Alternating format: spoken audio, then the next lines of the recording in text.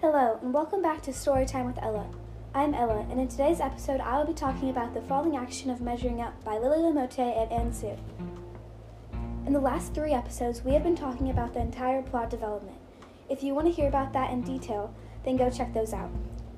But to summarize, Cece needs to find a way to get money so her grandma can visit her from Taiwan on her birthday, so she eventually finds a cooking competition to enter. The falling action is when Cece is working alone with no partner in the cooking competition. In the beginning of the competition, she was paired with Miranda, and they worked very well together, and they got all the way to the final 2 rounds.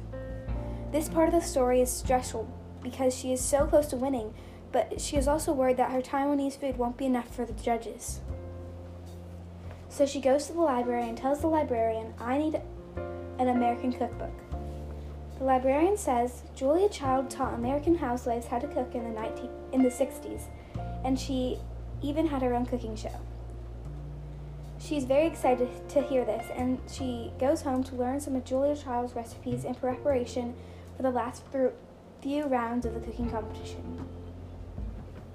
She watches her shows over and over again and practices cooking her recipes millions of times with her mom. She makes it through the second to last round quickly with Julia Child's potato pancake recipe. Finally, her and Miranda are the only 2 chefs left in the competition, going against each other. So for the final round's preparation, Cece focuses all her time and energy in practicing. But something suddenly goes wrong. Her dad finds out she got a B on her recent math test and tells her that she can no longer compete. Desperate to win and send her AMA to Seattle to visit, Cece must find a way to stay in the competition.